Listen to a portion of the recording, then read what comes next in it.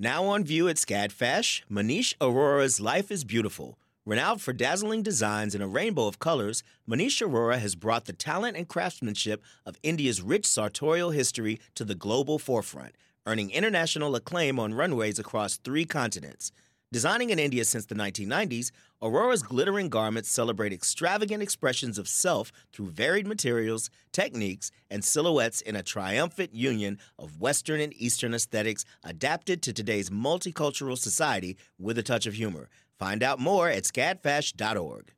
Support for WABE comes from 100 Miles, a nonprofit committed to preserving Georgia's 100-mile coast. Protecting this critical coastal ecosystem takes all of us. Watch the stories of the innovators and future leaders who help keep our coast flowing at OurGeorgiaCoast.org.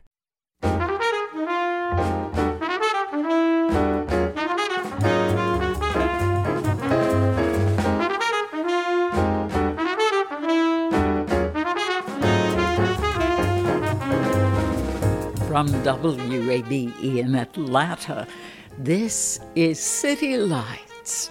I'm Lois Reitzes. Thank you for listening. The convergence of art and science in how we view the world is central to Meltdown, a new documentary set in the tiny picturesque town of Ilulissat, Greenland, which is ground zero for the climate crisis. Later this hour, we'll hear how a fine art photographer and climate scientist enlighten each other while examining how we all might address the global crisis of climate change. First, the National Heritage Fellowship is our nation's highest honor in the folk and traditional arts, which recognizes the recipients' artistic excellence and supports their continuing contributions to our nation's traditional arts heritage. Legendary soul singer and songwriter William Bell is among the distinguished nominees who will receive the award this evening. He joins us now via Zoom. Welcome to City Lights. Thank you. Thank you so much for having me. You were among the earliest artists to sign on with Stax Records in the 1960s. For those who may not be familiar with the label, how would you describe it? I would describe it as a family affair because the owners, Estelle Axton and Jim Stewart, just let a lot of neighborhood kids inside the building, and we learned the craft. We honed our craft. They gave us a chance to chase our dreams and accomplish a lot of things in life and make a living at it. Who were some of the other influential artists Stax signed on in the early days? Well, of course, you had Rufus and Carla Thomas. You had Sam and Dave, Otis Redding, Eddie Floyd, Johnny Taylor, the Staple Singers, and that's just to name a few. We're talking basically who's who. And y'all developed what was known as the Memphis Sound. The Memphis Sound, yeah. It was the original Southern Soul thing, and it turned into worldwide, worldly, the Memphis Sound. How would you characterize Memphis Sound versus Motown Sound? What do you think distinguished it? I think it was a combination of everything that we had been exposed to on the radio, because we had a couple of radio stations, one black and one white one that all of the people would listen to. But on those 2 stations, we heard not only R&B, rhythm and blues, we heard gospel, we heard jazz, we heard rockabilly at the time, which is pop now. And then we heard country. So we heard everything on one station. So we had, our influences were varied. Yeah, and you could experience and either draw from these influences or add to them in your case, which you certainly did. Radio is so formatted now that listeners don't have that option. There is a lot of merging of the genres of music now, though, but back then, in the studio, we had both, before it was fashionable, black and white recording and creating together. And that was the sound. And the actual musicians that played on, say, 90% of those records and recordings were like Booker T and the MGs. And then we had two blacks, Al Jackson and Booker. Al played drums, Booker played organ and keys. And then you had Steve Cropper and Doug Dunn, who Steve Cropper, of course, is well known with his guitar work, and Doug Dunn with his bass work. Yeah. Technology was very different. It was non-existent in those days. Everything that we created, it was almost like a trial and error. You wanted to create to give you an example, our echo chamber was a mic hung between the draperies and the wall, the concrete wall at the old theater building. So we were just creative and innovative back in those days, and we'd make different sounds. But they have lasted and withstood the test of time. Yeah. What sort of discipline or self-discipline was required of you that younger generations didn't even have to consider during recordings? Self-discipline was ultimate. I mean, because we only had, starting out, 2 tracks to record to. So you had the band on one track and you had the vocalist on the other track. So you had to make sure you were distanced at a certain point for the lead vocals and the backup voices. And then you had to know your craft. You had to be right on point with singing or playing, because you could go through an entire recording song, and if a horn squeaked or somebody's voice cracked or something like that, you had to start all over again. And so, of course, everybody looked at you if something happened on your end. So it instilled that discipline in us. Wow. You have quite the ensemble performing with you at each concert or festival, a 12-piece band. Why do you like working with such a large ensemble? Oh, this group, they are like my surrogate family here with me. It's like they've been with me about 25 years. Now, there are a couple of new ones in the group but they've been with me 3 or 4 years now. But the core group has been with me for a long time. So we are a family. We've been performing all over the world together. So we are adept at making whatever changes we have to make to get our sound across. It is the authentic old school Memphis Southern soul sound, because you have to have all of the horns and the guitars and the drums and all of the live musicians in order to create that sound. And that's what I kind of insist on. I thought our love would last forever. We would raise a family, but the cards were dealt against us. It was never meant to be. When love walks out and leaves you, loneliness steps in. You may take a couple of rounds, but the house always wins. Whoa, yeah. Oh, I love it. Oh, those horns make such a difference. Oh, yes.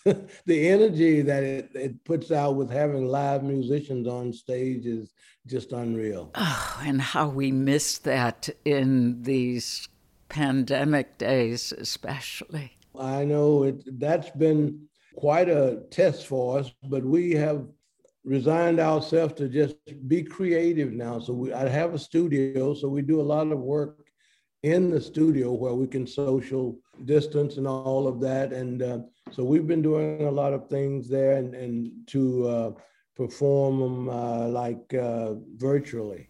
Yeah, well, as part of the virtual presentation for the NEH Awards, viewers will be able to hear some of your music. Yes. Can you tell us which songs will be presented? Well, I did one of the old ones, which is the first one that I recorded was Stax, with You Don't Miss Your Water. I kept you crying,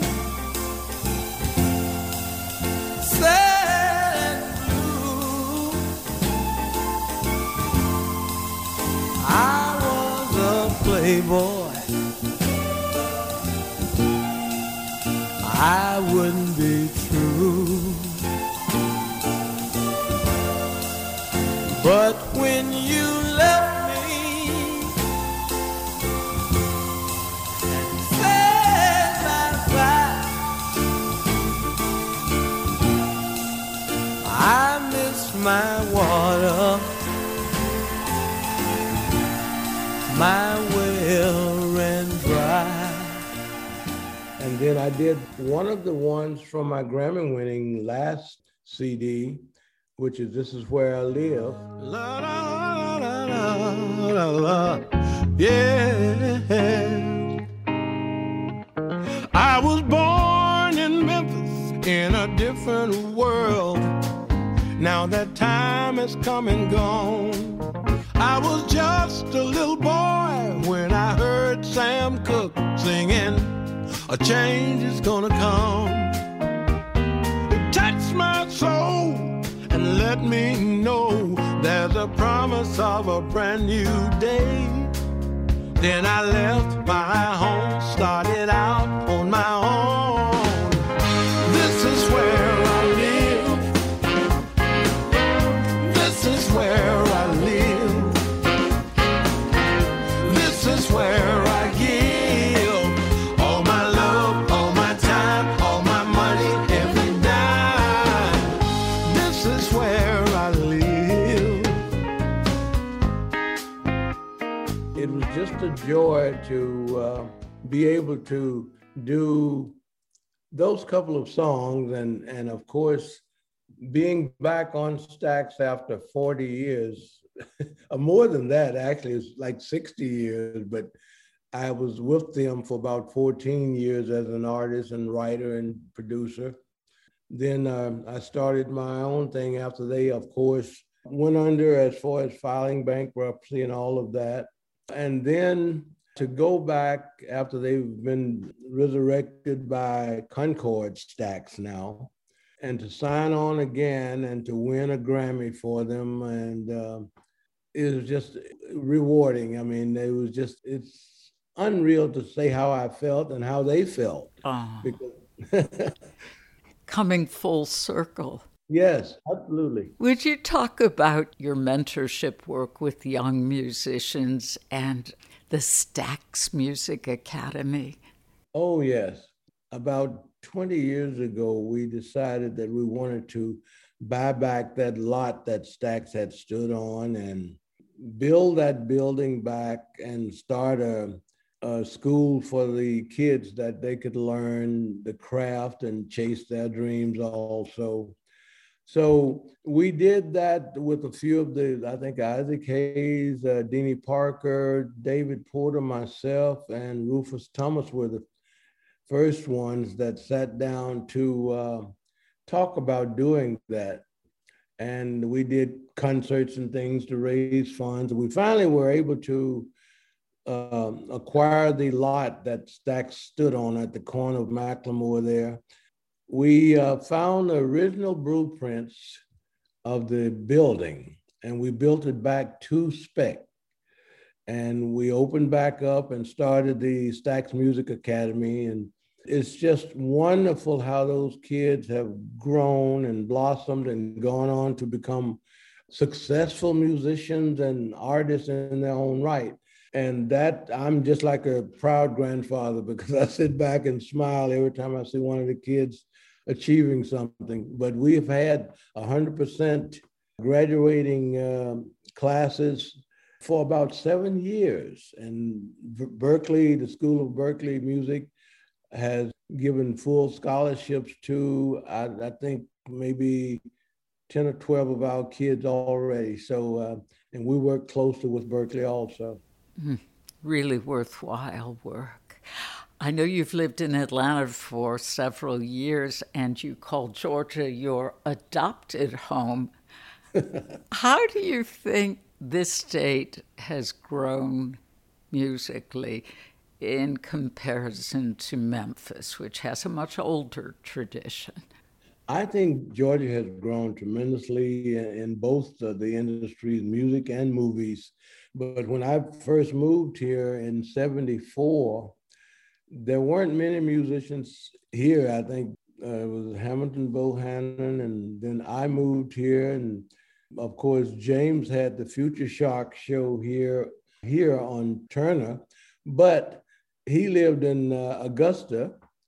So there weren't many musicians here. They have a lot of musicians out of Atlanta that have gone on successfully, like Gladys and different people, and Hank Ballard and the Midnighters, and I can go on, but they always had to go someplace else to attain that success. And after I came here, I was here for a couple of years and finally settled in after I loved Atlanta when I first were coming here during concerts, and I fell in love with it. It was similar to Memphis, but only a little bit more progressive than Memphis and had more things with the arts community.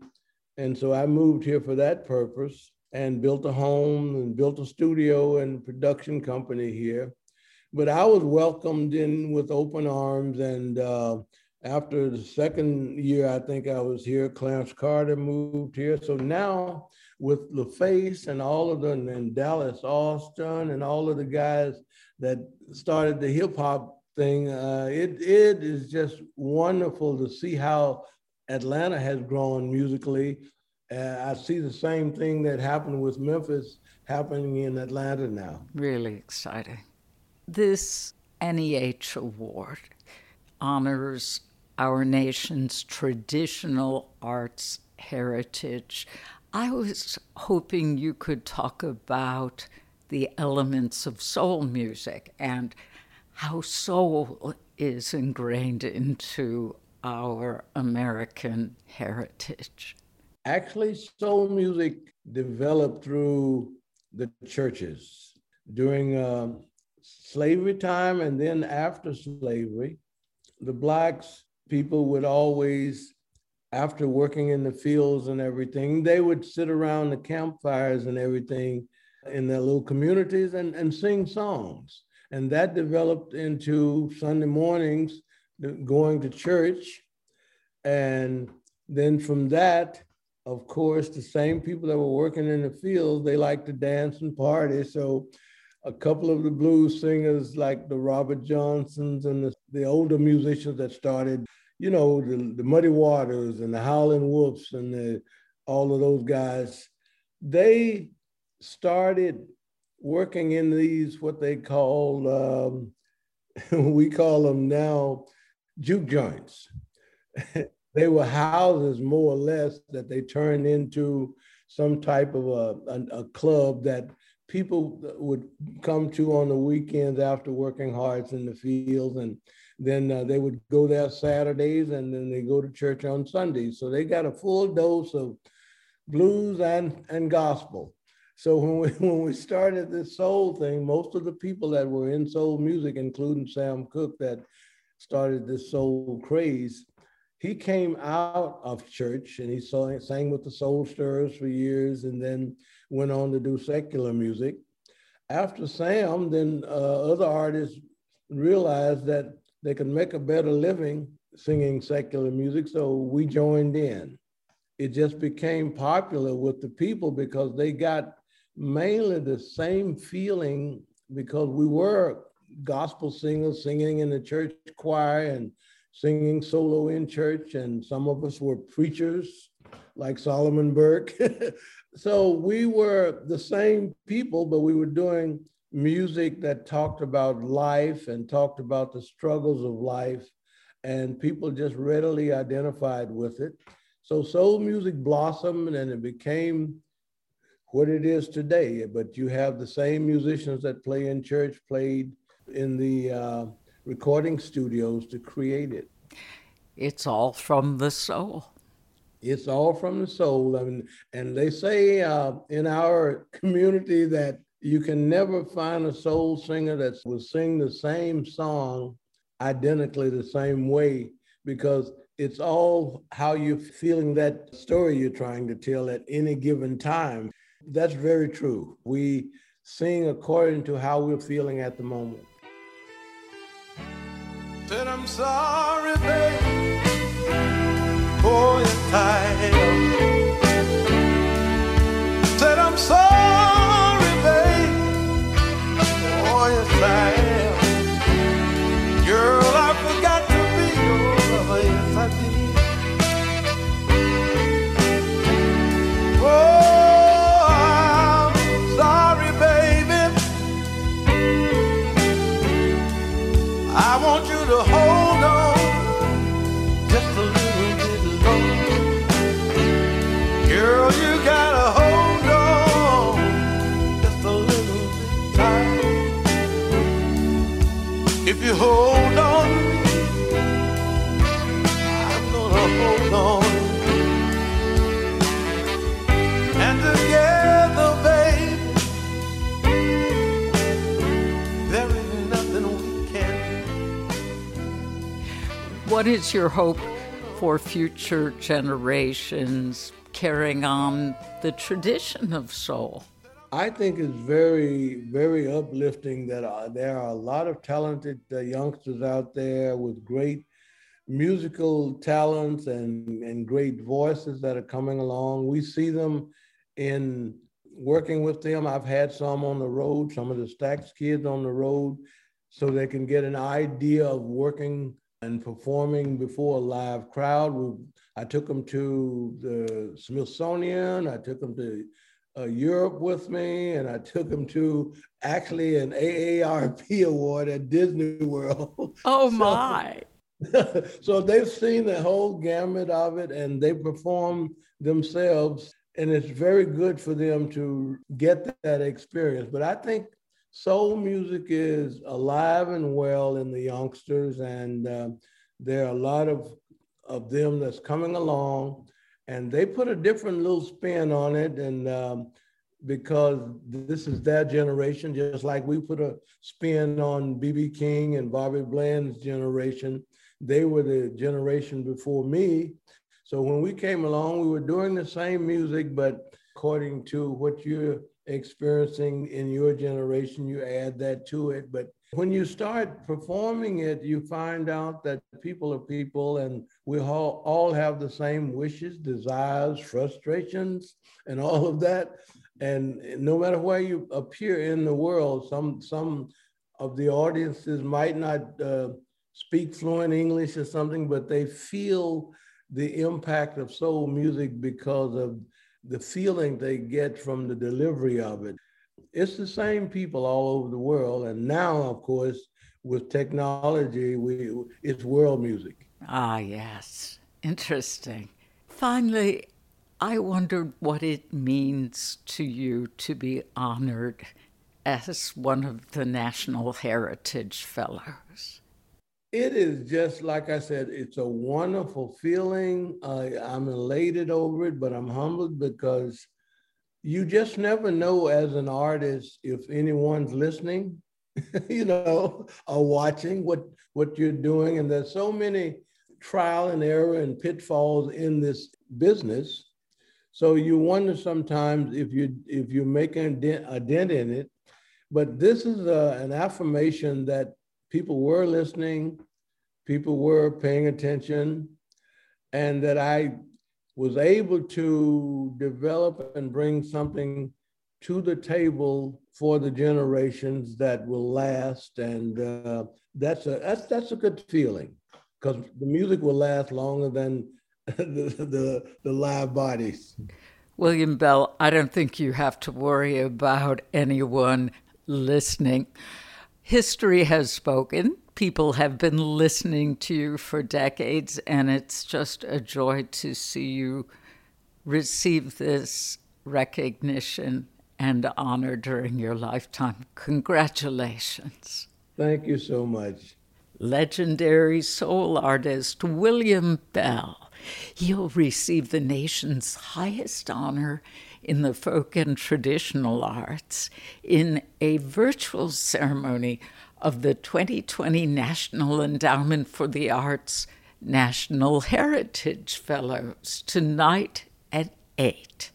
More information about that presentation will be on our website, wabe.org/citylights.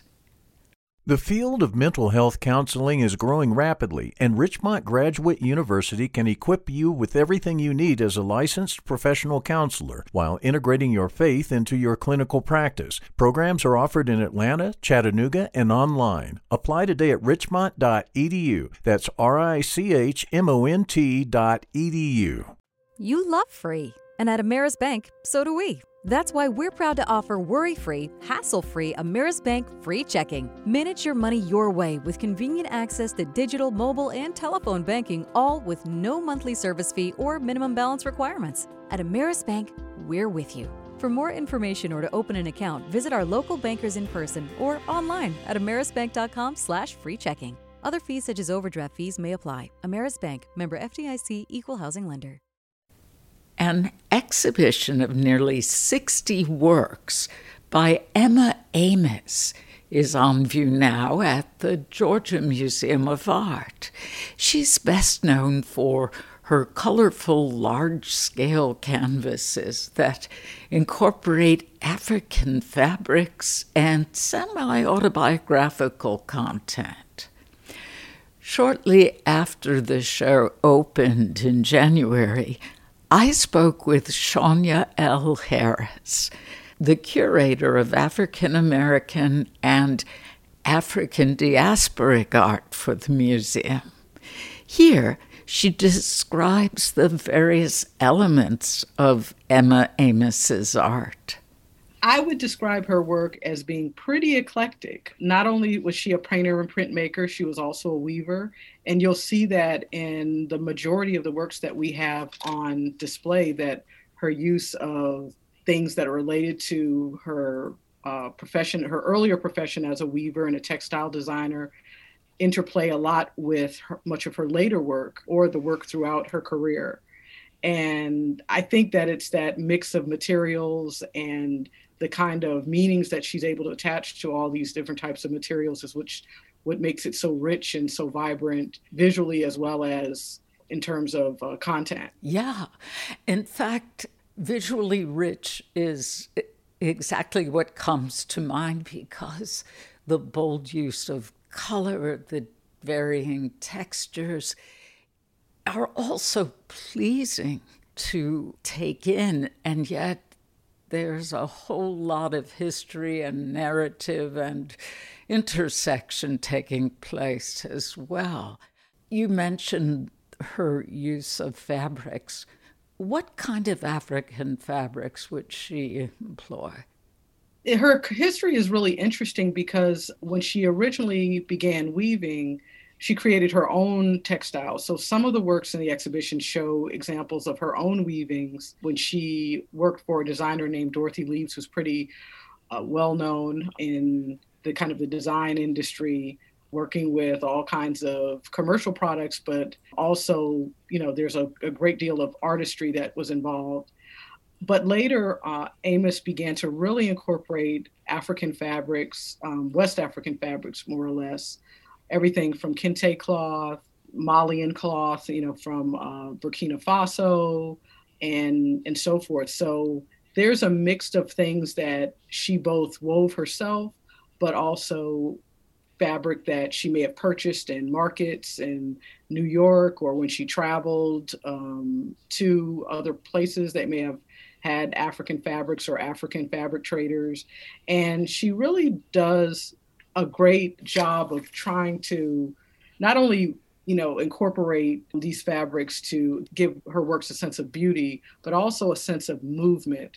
And that's one of the subtext that comes out early in her work, is that she incorporated textile not just for decorative purposes, but actually to give her figures or the narratives that were contained within her compositions a sense of movement or a kind of a free form quality to them. Sonia, how did Emma Amos examine racism, address sexism, and privilege in her artwork? Well, Amos went through kind of a series of, how should I say, transformations in terms of how she dealt with a lot of those topics. In the 1960s, she was involved with an organization, or a short-lived but important artist collective named Spiral, that had Romare Bearden, Norman Lewis, some of the big names in African-American art. So that group largely was trying to define how Black art should be, what are some of the issues around Black art and how Black artists should tackle issues like civil rights in their work.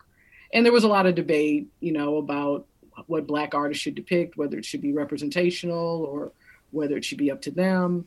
And Amos was involved in all of those debates in that group. She was the youngest, she was a woman, but she also began to note kind of her unique status as a woman. You kind of see it coming out in those earlier paintings where, she's depicting even herself and her place in the world. And then later on, as she began to take on other projects as an artist, when she began to teach at Rutgers University, she became involved with a collective called the Heresies Collective that had an important journal. We found out later on in researching her that she also was involved in another notable women artist collective, or feminist artist collective, called the Guerrilla Girls. And I'm still trying to figure out which one she was. I think I know which one she might have been.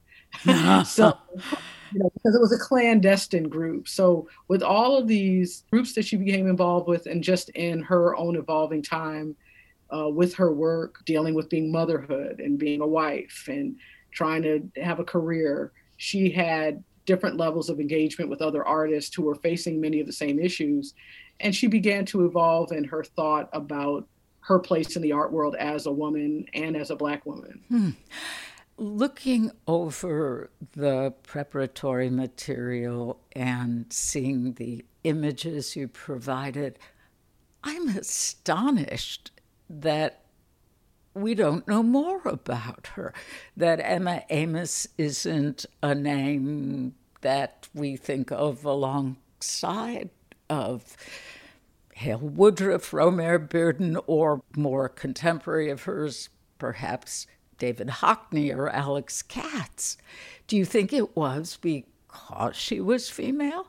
Well, Amos, while she was actively creating art and teaching, she did some writing and even some newspaper editorials. And one that comes to mind that she did for the New York Times, where she talks about being invisible as a woman, a Black woman artist. And one of the lines was, "They only show me during Black History Month," which I find kind of ironic because her show opens up here around Black History Month. But I think she would understand. It's past Black History Month. We're not going to take her down at the end of February.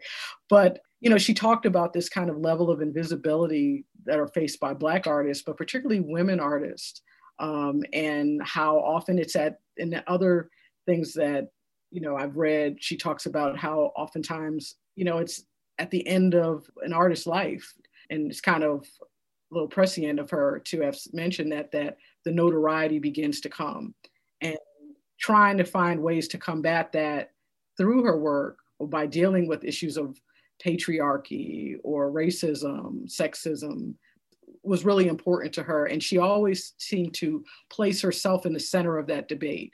She realized that she wasn't just depicting things apart from that debate, that she was principally a part of it. And that's why you see a lot of works in the exhibition where she inserts her own self-portrait in different scenarios, whether it be on a tightrope, or whether she's falling through the air, or whether she's, just creating a self-portrait that's assertive and confirming her presence in this largely rarefied art world that she had entered.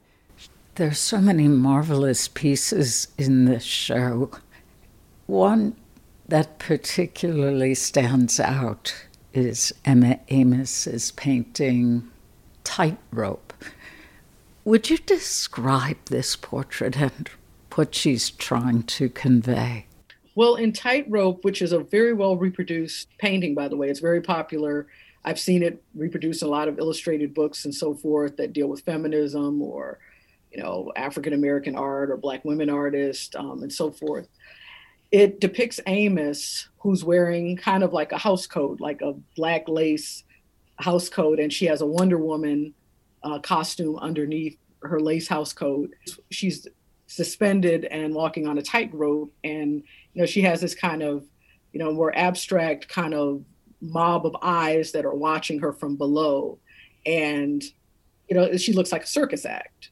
And she's what she's holding in one of her hands is her paintbrushes in a kind of precarious way. She's got her fingers kind of curled around it. And then in the other hand, that she's holding what looks to be a t-shirt that shows the torso of one of Gauguin's or his child bride, Teyamana.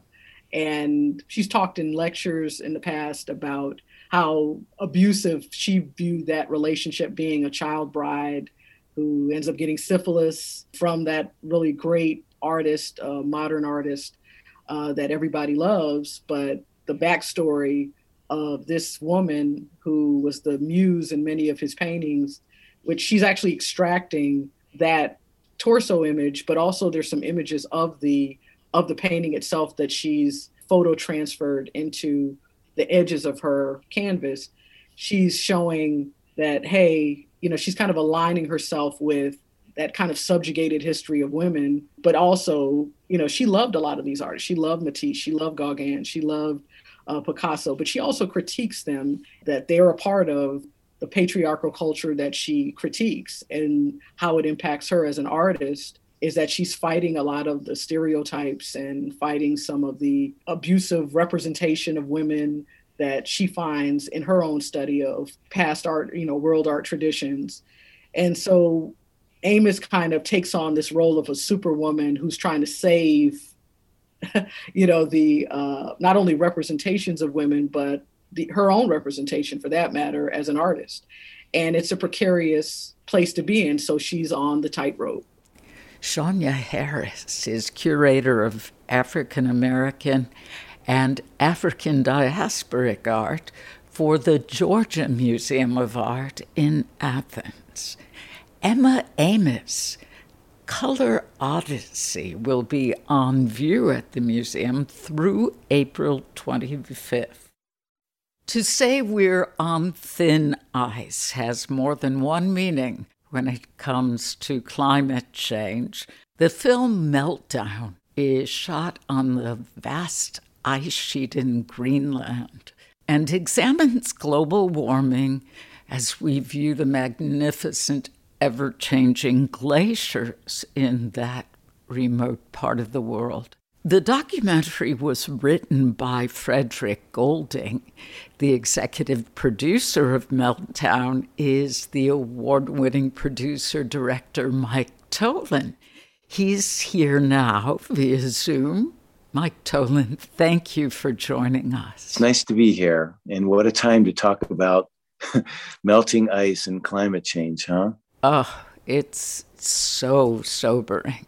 Your most recent project was the Emmy Award-winning series The Last Dance, a 10-part documentary on Michael Jordan and the Chicago Bulls. Meltdown is quite a contrast to that project. Mike, how did you become involved with this film? Well, as filmmakers or content creators, the rubric that is often used these days. The best we can do is follow our heart and read the tea leaves, and things emerge in the most unlikely ways from the most unlikely places. And if I said to you that this film really emerged from an urgency of interior decorating, you'd probably raise an eyebrow or scratch your head a bit. But I have a friend named David who's an art collector who was staying at my New York apartment for a few days way back in 2015 and noticed, without being too critical, that the walls were rather bare. And he wanted to know how come and what I was looking for. And I said, well, it's only a part-time place and I'm not there that often. I haven't gotten to it, but I got to get to it. And he said, what do you like? And I said, well, I'm partial to photography, particularly black and white, and especially landscape photography. And he said, oh boy, look up Lynn Davis. Nowadays you just, type in those letters and Google away. And there are these spectacular photos that Lynn Davis has been shooting for the last 30 years of the icebergs off the west coast of Greenland, across from a little town called Ilulissat in the Arctic Circle. He introduced me to Lynn. I loved Lynn's photography. She's got a gallery, the Hauk Gallery on Fifth Avenue, if and when the world starts spinning again and those kinds of visits are available to the public. And I fell in love and I said, gee, why don't we go back to Greenland? I said, you're a climate change chronicler. She said, well, I'd love to go back, but I should tell you, I don't know the first thing about climate change. And I said, well, that makes two of us. So how about if we bring somebody else who does? And Fred Golding, who, as you already mentioned, was the writer and director, and an old buddy of mine with whom we actually did the Hank Aaron film together, which was nominated for an Oscar many years prior in the 90s. May he rest in peace. Henry is one of the greatest men I've ever had the pleasure of knowing. And Bill Clinton said about Henry at one of the services upon Henry's recent death that you have to measure Henry Aaron's greatness in terms of his goodness. And that is the truth. And those words speak very loudly about a man I admired and loved greatly. Anyway, so Frederick and I went on a quest to find a true climate change expert. And Fred uncovered this amazing man named Anthony Lazarowitz, who was leading the Yale Climate Change Department. It's not actually called that. It's much bigger than that, but it encompasses studies of climate change. And Tony is a social scientist. And so his focus is not necessarily on measuring the abatement of the glacier or the temperature changes or, the analytics. His focus is on attitudes. And so he has created this paradigm as a way of looking at the way people approach climate change, the way they think of it, the level to which they consider it a priority, on the spectrum from apathetic at one end to alarmed at the other and everything in between. So it's great for someone like me who was always, kind of questioning myself and how could I be contributing more to the alleviation of greenhouse gases and how can I live my life in a more environmentally positive way. And anyway, Anthony never had been to Greenland, had been studying it and considered it ground zero for his studies and was so excited about going. There was a little kid in a candy shop kind of as a baseball guy. He said to me, this would be like I was offering you a chance to go to Wrigley Field or Fenway Park for the first time, wouldn't it? And I said, yep, the two shrines. So Lynn was excited and Anthony was excited. And we decided to not have them meet until they meet on film in Greenland in a little cafe in Ilulissat. And so what really emerged, as you've seen, Lois, is a unique look at climate change and global warming from the dual perspectives of art and science. Lynn is focused on the beauty and Tony is focused on the impending tragedy. And as you see in the film, they really enjoy, I guess, the exhilaration of discovering their focused in their professional lives from an entirely different perspective and really opening their minds to these other kinds of considerations. So I really think it kind of shakes our beliefs up and puts them in a very different perspective.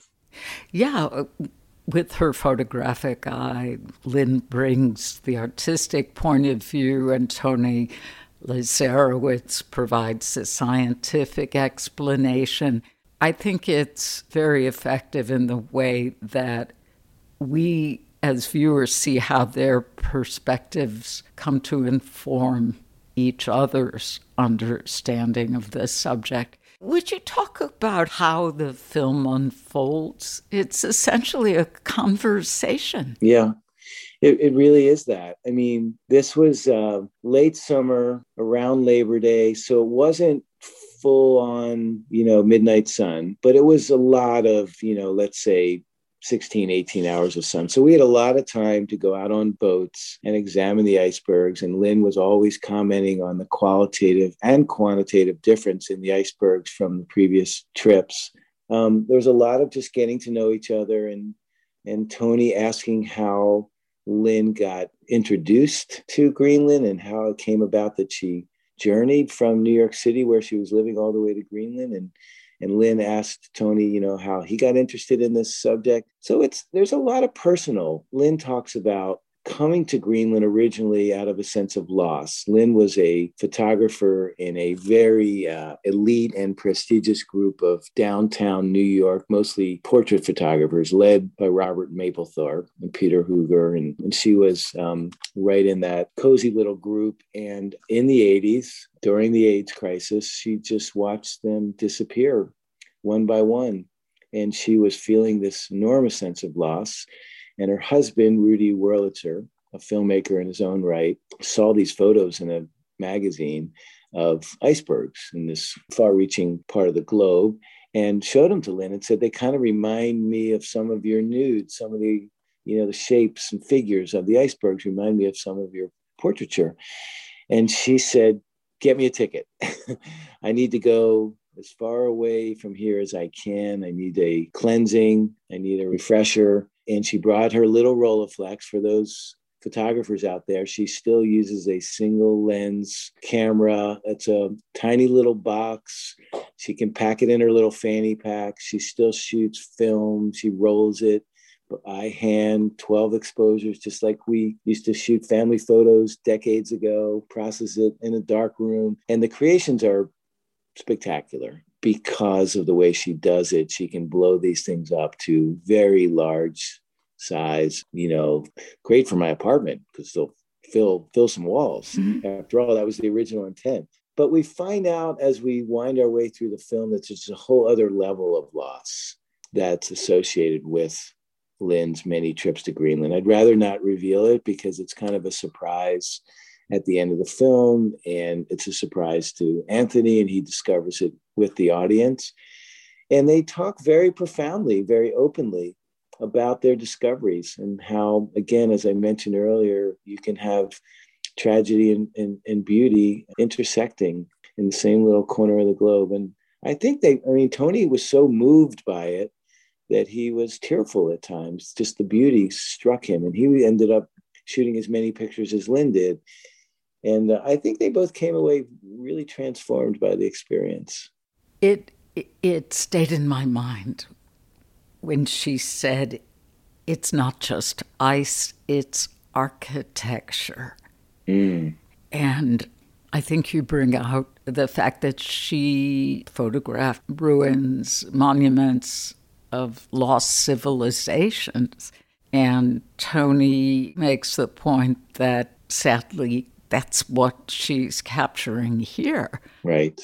Looking at Greenland melting, Tony Lazarowitz says he's reminded of how precious life is, and he remarks, the climate system is an angry, angry beast. Mm. Was your intention to motivate viewers to activism or advocacy?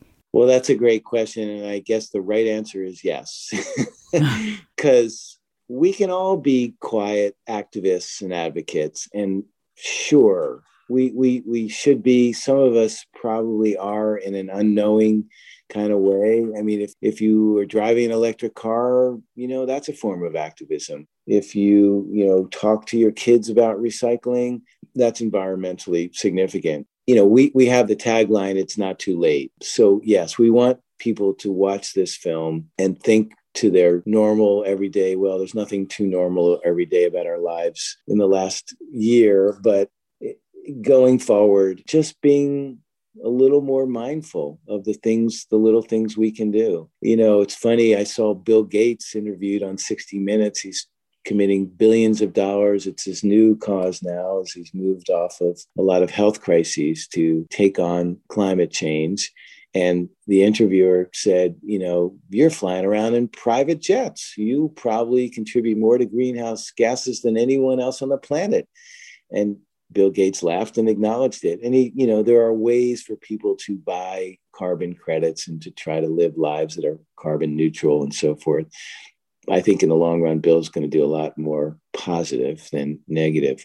But I want people to look at it for all of its complexity. It's not just so simple as getting a car that's electric or has high miles per gallon. It's about instilling values in our children, living our life with values. I've talked to some climate change experts who say this quest, this journey, this effort to kind of bring us back, especially after these 4 dark years where climate change took a beating, is not so much an economic or a political quest. It's really more a value-driven spiritual journey where we have to ask ourselves, what it means to be human on this planet, to really address this issue with all its complexity. And that's why I love bringing a photographer who never really thought of the implications on a climate level, who just saw the beauty, who is now, by her own admission, enlightened. So yeah, I guess long answer to your questions. I hope people are enlightened and driven to at least some form of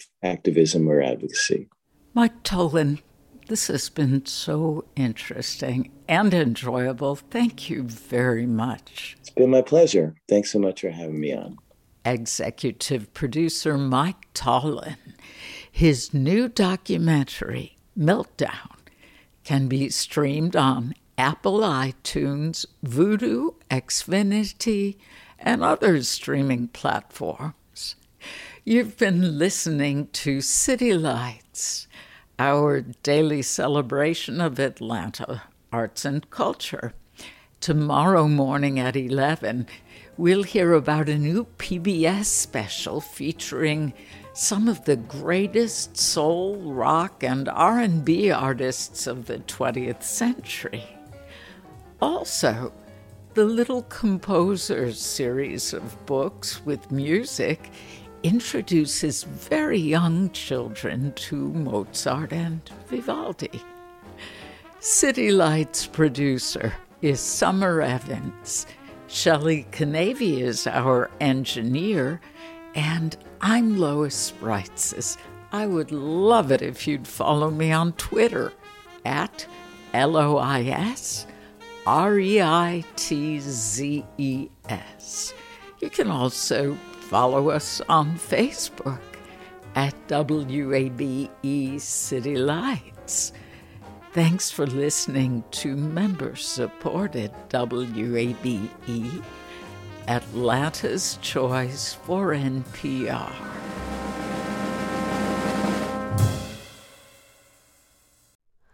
Hi, it's Terry Gross, the host of Fresh Air. We bring you in-depth, long-form interviews with actors, directors, musicians, authors, journalists, and more. Listen to our Peabody Award-winning Fresh Air podcast from WHYY and NPR. The world is full of mysteries. Are ghosts real? Is that yogurt expired? Hey, the unknown can be scary. But when you donate to WABE, you know where your money is going.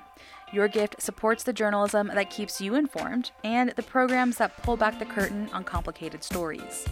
Help us make the world less mysterious. Become a member now.